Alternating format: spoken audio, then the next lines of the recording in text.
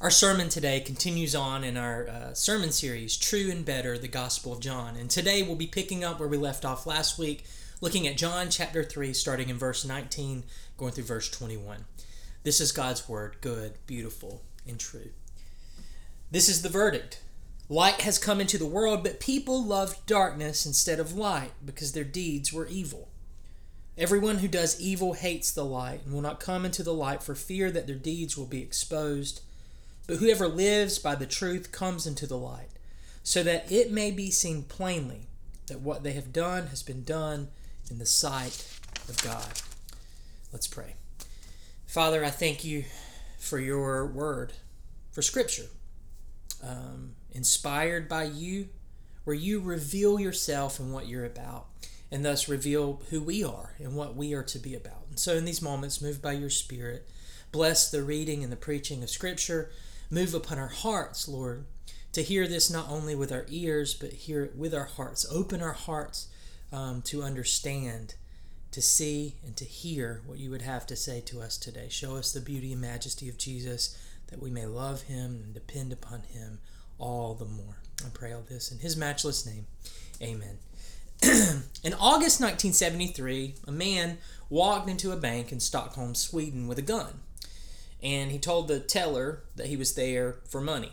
I don't know if he said stick him up, but he was robbing the bank. But quickly, things kind of got away from his plan because suddenly the bank was surrounded by cops. And the man did what we tend to see in movies. He took hostages. So there, for the next 6 days, this bank robber held 4 people at gunpoint, not allowing them to go out. And then over those 6 days, he and the cops went back and forth negotiating, and eventually, on that 6th day, the cops came up with a plan. They were able to get into the bank, subdue the guy, and they thought, to arrive as heroes to set the prisoners free, the people who had been hostage for 6 whole days. But what they found surprised them. When they came in to free these people who had been captive, they weren't received as heroes. They were actually kind of seen as suspicious enemies. They found the people who had been held hostage to be uncooperative. They didn't want to help the police. They didn't want to talk to the police about the man that held them captive. In fact, they began to defend him, saying that he was right to rob the bank, right to hold them hostage, and that the cops should let them go. Well, this baffled the police. And so the police brought specialists in to interview the people. And in the aftermath of that came what we call today, what's commonly heard as Stockholm Syndrome. Stockholm Syndrome. Maybe you've heard that before. Stockholm Syndrome is when someone who has been kidnapped or abused begins to identify with and forms kind of this emotional bond with the person who's kidnapped or abused them, to the point that the person who's been kidnapped or abused will reject ways out. And they'll prefer their captivity to freedom. They'll defend the person who's held them captive or the person who's abused them, who's treated them wrongly. They'll begin to identify with that person over even their own selves. It's called Stockholm Syndrome. Here in our passage today in John 3, what's described is kind of what we could call a spiritual Stockholm Syndrome. We've just read that passage. We've seen that people trapped in darkness, held captive by the power of sin, have stared into the illuminating light of Jesus that has come into this world, and they have done what? Turned their back on him. They have fled further into the darkness. We have grown so used to the darkness that we prefer it to the salvation and illumination, the light that Jesus would bring. It's a spiritual Stockholm Syndrome to see the victorious and freeing light of Jesus coming into the kingdom of our darkness and turning away from it to run further back in. But thankfully, friends, this isn't the end of the story. We are not lost without hope. We are not destined to waste away in the darkness of our captivity of sin to sin. So, with that said, let's look at our passage this morning. We'll break it up into a couple of different points to help get our mind around it. And the first one's this: in Jesus, light has come into our world, which is filled with darkness. In Jesus, light has come into our world, which is filled with darkness. The beginning of verse 19 states this plainly. Look at it again. This is the verdict. Remember, Gospel of John is kind of like this courtroom drama. Jesus is actually who's on trial Is what he says he is and what he's done true? Well, John interjects here to say, this is the verdict. Light, Jesus, has come into the world. Now, this concept of light and darkness is one that's prominent throughout the whole Bible. If you read through the Old Testament, you'll see it mentioned over and over again as a metaphor, light as a metaphor for God's work in this world. You'll see light as the way to describe the glory of God, that God shines forth. And it'll use darkness to characterize life without God, or darkness to characterize life against God or against other people. Take Psalm 104 for instance. It describes God's glory as God wearing light like a cloak or like a jacket, that he clothes himself with light. Or Psalm 27, where God is described by David, who wrote the psalm, as his light and his salvation. Or if you turn to Ezekiel 1, the prophet Ezekiel. Ezekiel 1, God is described as having light all around him. Or take Psalm 119, where God's instruction to his people is called a lamp unto my feet and a light to my path. Or take one of the most prominent and well-known, the very first few verses of Scripture, which we read actually in our call to worship today. It says, in the beginning God created the heavens and the earth, and what? The earth was without form and void, and darkness was over the face of the deep, and the Spirit of God hovered over the face of the waters. And God said, let there be light, and there was light. These verses are especially key for our understanding of how the Old Testament uses light to describe God's work. Genesis 1 describes the earth before the calling forth of light as something without form and void. It's chaos and it's empty. But God calls forth. He calls forth and begins to bring order and fullness. Order to the chaos and fullness to that emptiness. And what's his very first step in doing this? Light. God, by his powerful word, defeats the void and the formlessness of darkness by his creative work. And it's that understanding of God saying, let there be light. And that be his work of bringing order to the chaos and fullness to the emptiness that informed the Old Testament's use of light over and over again. And so when we come to a passage like Isaiah 9, which we also used in our call to worship, it speaks of the coming of the Messiah, God's future kind of final ultimate bringing of order and fullness, his bringing of salvation for his people. The coming of the Messiah, it says, the people who walked in darkness have seen a great light. Those who dwelt in a land of deep darkness, on them a light has shone. And so we see that the Old Testament pictures the redemption that God is bringing as the triumph of light over darkness. The triumph of light over darkness. And so this picture of light and dark is what the gospel writer, John, is using when he speaks about in John 1, Jesus being the light, the true light that shines on everyone. When he speaks about the light coming into our world, that's what he's using. He's reaching back to these Old Testament ideas, these Old Testament images, to tell us what Jesus is up to. That's why John starts exactly like the book of Genesis, if you notice. If you look at John chapter 1, it says, in the beginning. It's hearkening back to Genesis chapter 1. It's saying that the coming of Jesus into our world is nothing short of a new creation. In other words, Jesus is the let there be light of God's new creation. Just like the let there be light in Genesis 1 brought order to the chaos and fullness to the emptiness, he began that work of creation.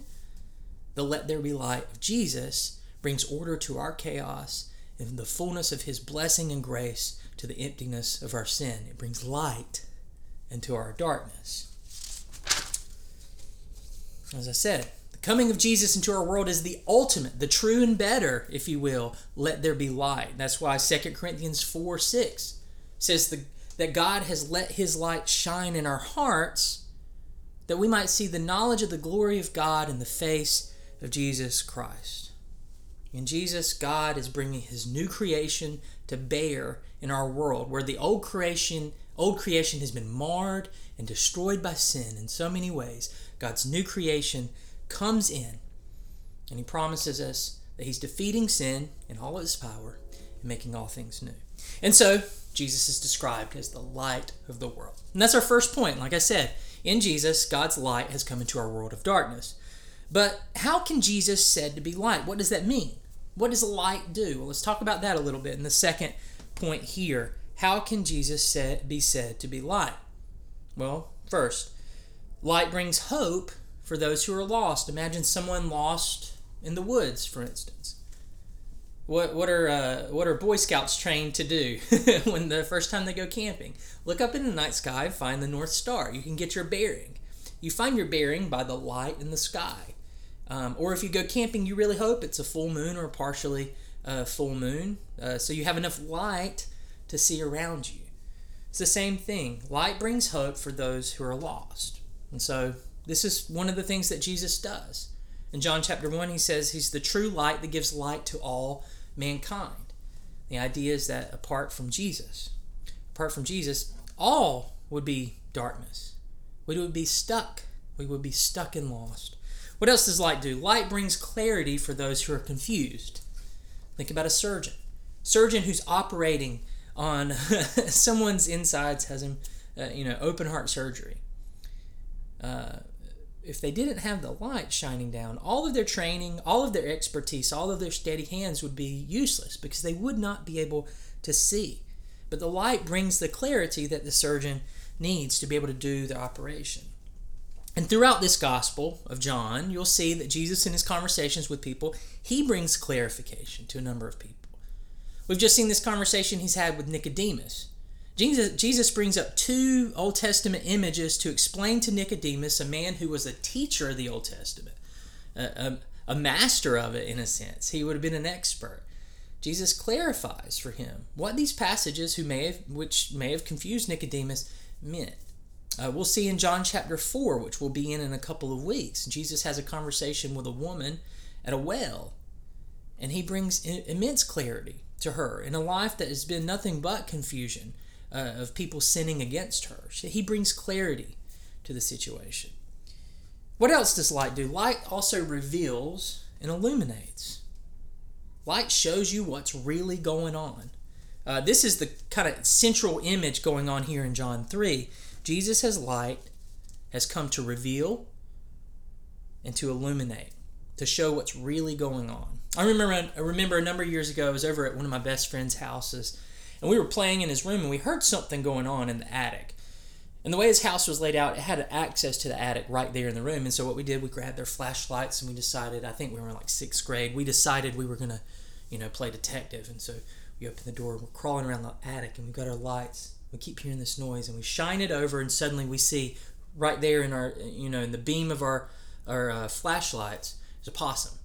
The possum freezes, we freeze, the possum hisses at us, we turn and run,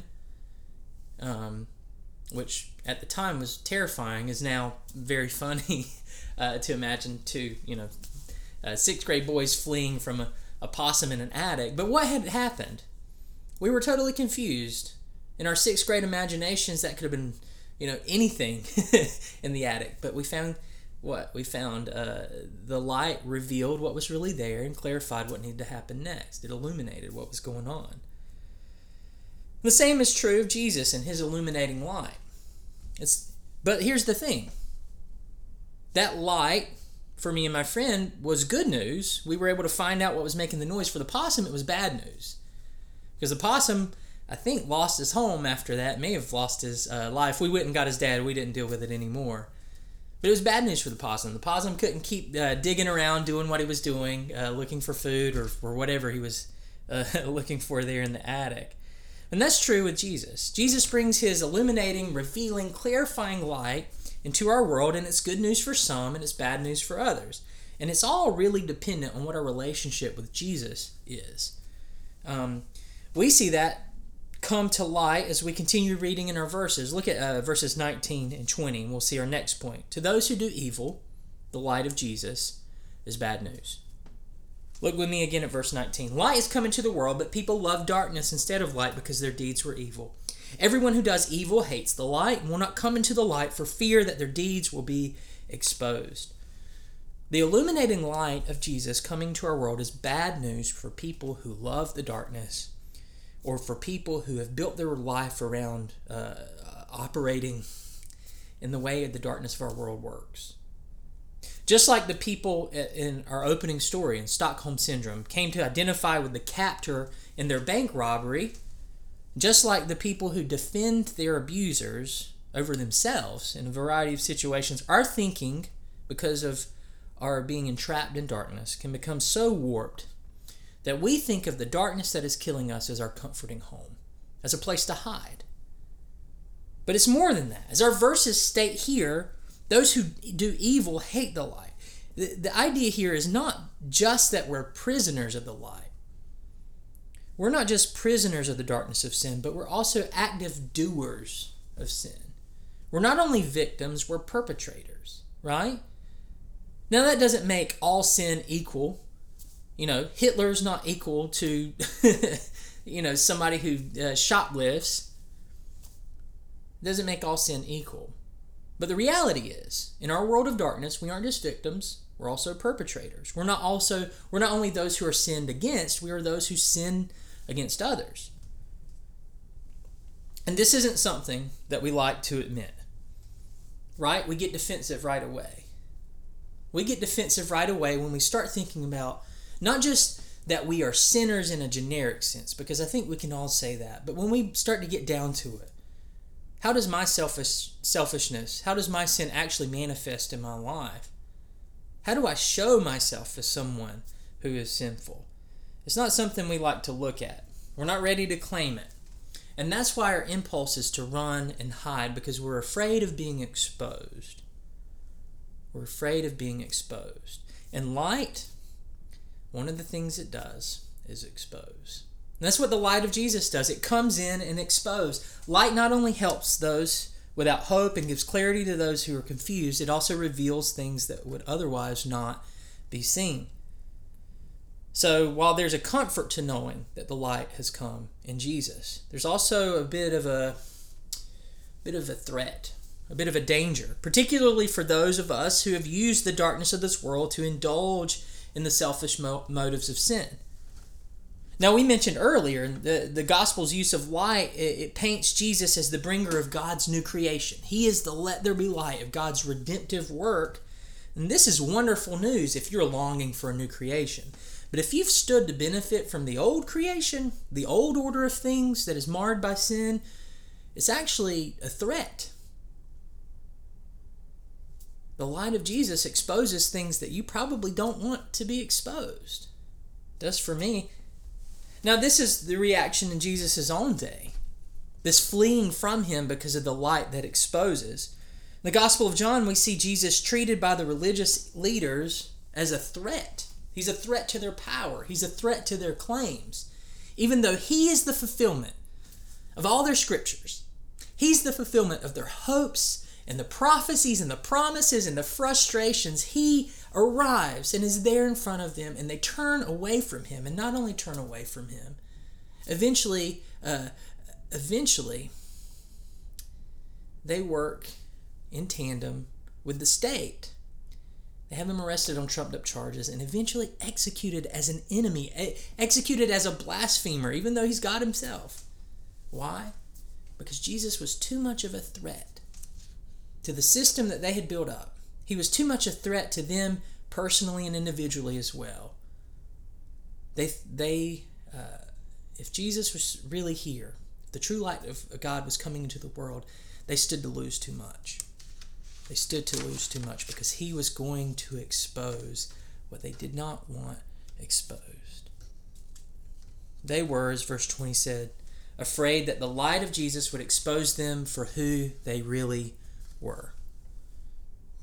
They were seen to be religious and upstanding, but to come to Jesus means you admit to your powerlessness in yourself. Think about it. They probably felt like they had a good thing going, that they were the religious experts, that they really knew God. The idea that God would have to basically invade this world with his grace, that he would have to make a new creation because the old order of things was so corrupt and so destructive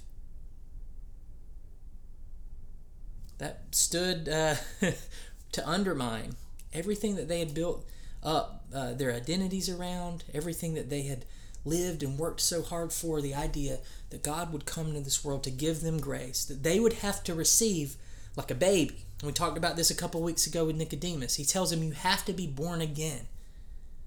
You have to come to God by faith, bringing nothing in your hands, nothing in your hands but your need. Not bringing your accomplishments, not bringing the things that you think are so impressive, but bringing your need and receiving from Him all things by His grace, not by earning it, not by merit. If your whole identity's been built up in the world of darkness that we live in, that tries to elbow each other out of the way, to climb to the top of the hill, king of the hill, if that's your mindset of the world, the arrival of Jesus and His illuminating, exposing light is an incredible threat. Because the darkness, and of course they responded the way they did, which is often the way we respond. We flee. Jesus is too much of a threat. So they flee where? Into the darkness, to their home, to the cloak. Whereas our next, think about it this way, the darkness becomes not only a trap, which we've seen, it's also a place to hide. Now there's an impulse for us, I think, a very real impulse that we might not even be aware of all the time, to flee from Jesus. Jesus may be calling us into a grace that we don't really want, calling us to ask hard questions about ourselves, or hard questions about the things that we tend to take greater pride in. And Jesus may be leading us to love in sacrificial ways, and we kind of don't want to. And so we may flee the illuminating light of Jesus for fear of what it means. Coming to Jesus means admitting to ourselves and admitting to everyone else that we are people in need. In fact, that's what we say every single Sunday. When we gather for worship, whether online or in person, when we gather for worship, we're declaring to ourselves, we're declaring to our families, we're declaring to everyone who may see us drive up to where we're meeting, getting out of the car and going inside. We're declaring to everyone that I am a mess and I desperately need the grace of God. I am a mess and I desperately need the grace of God because I cannot do this life on my own. I cannot do it. And so that's what one of the things that worship is. We come in to the church to worship together, to declare that God is worthy, but to declare as well that apart from Him, we're goners. Apart from Him working on our behalf, we are without hope.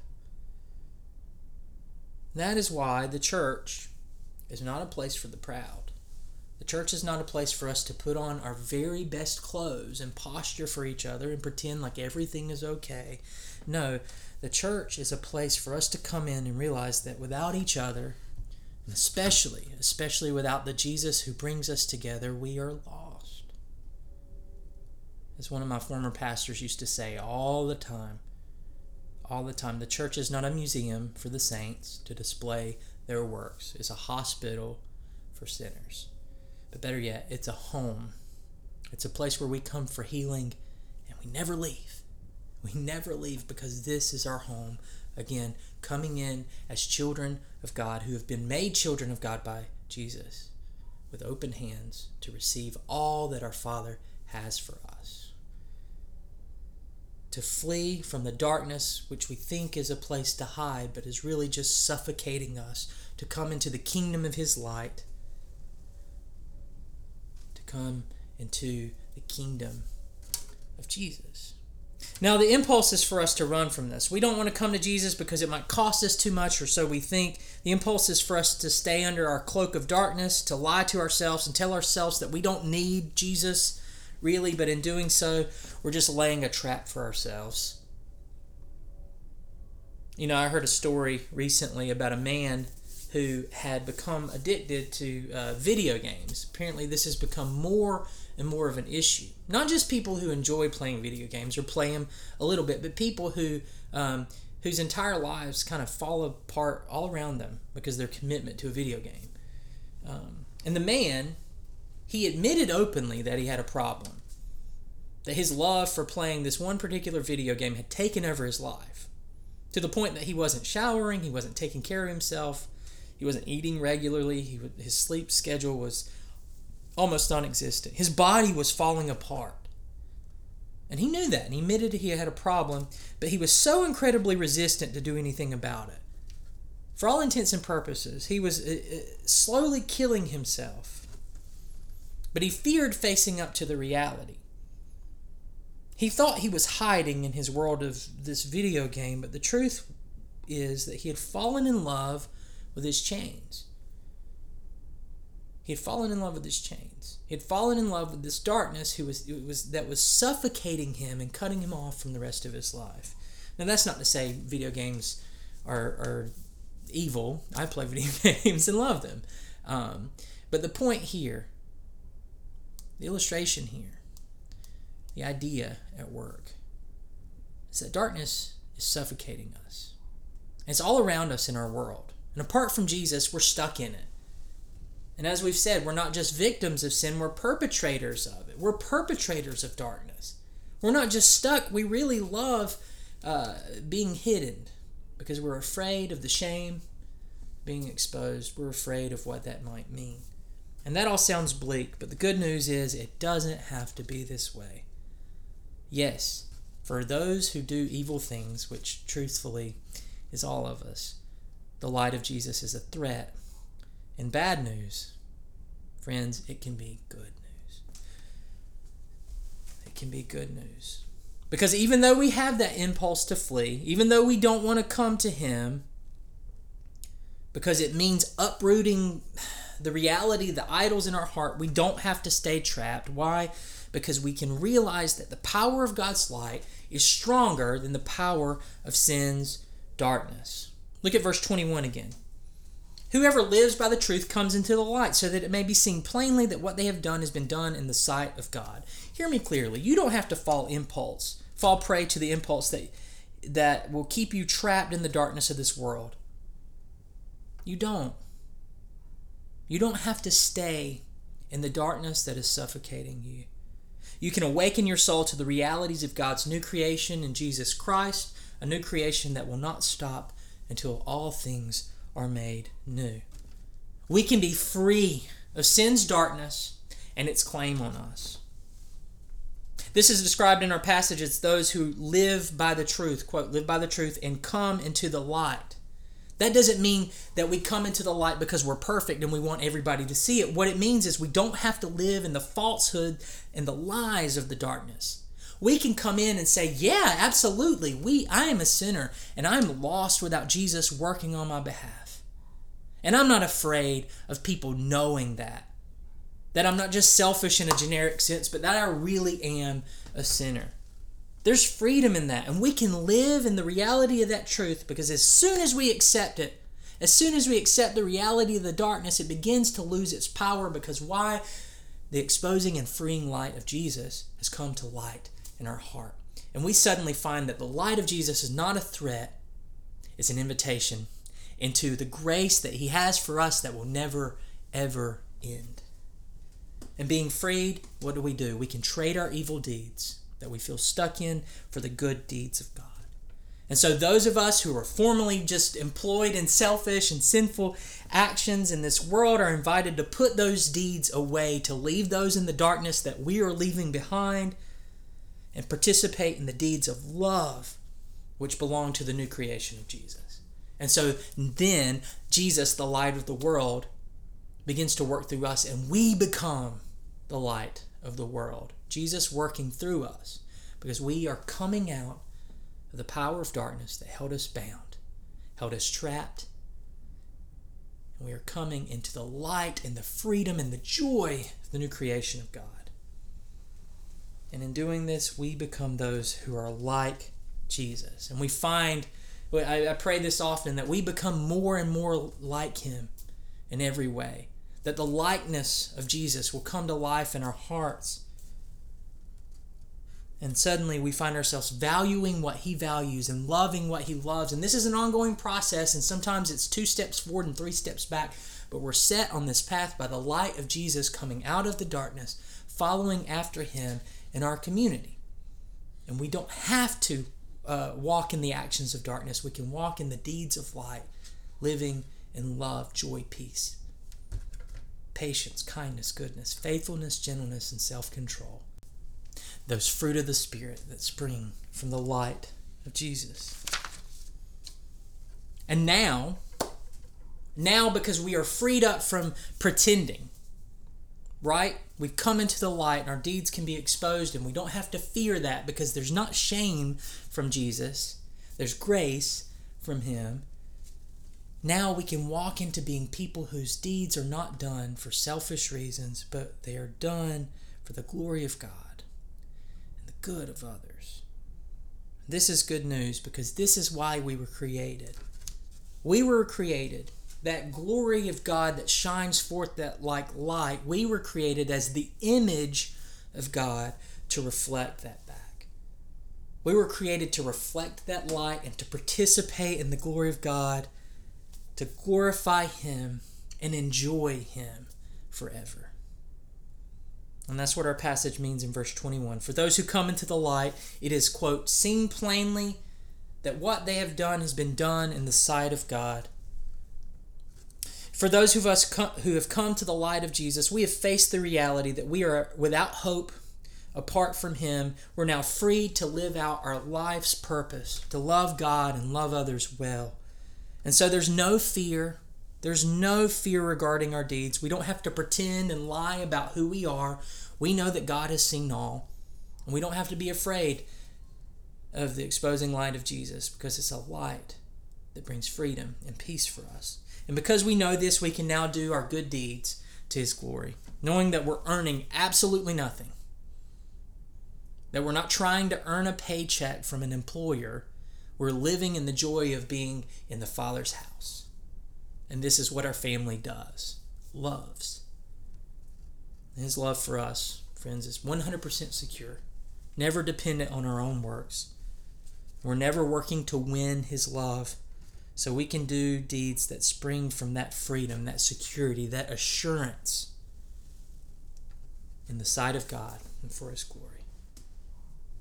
And not only this, we can recognize now that any good we do is not done in our own power, but it's done in his, as he's making us new. And so the invitation for us today, in this world of darkness, where we are going to be so prone to run back into the darkness because we can stay hidden, where there's so much fear of being shamed because of what we've done in the past, or maybe what's happened to us, been done to us, to come to Jesus, to come to his light, and to find it not as a fearful thing, but as a healing thing, as a freeing thing. Come to him today. Let's pray. Father, I thank you for the light of Jesus, that in it we are not exposed to be shamed, but Lord, that our world is exposed, that we might flee to you in the darkness of this world. We might flee to you in freedom. Do this work in us, God. Do this work, that we might cling to you, Jesus, in faith, the forgiveness of our sins, the righteousness that we have before God, the transformation that you're working in our heart, and the hope of a new world. Lord, I thank you for the peace that comes to us from him. Continue to let your light shine through us as well. In Jesus' name, amen.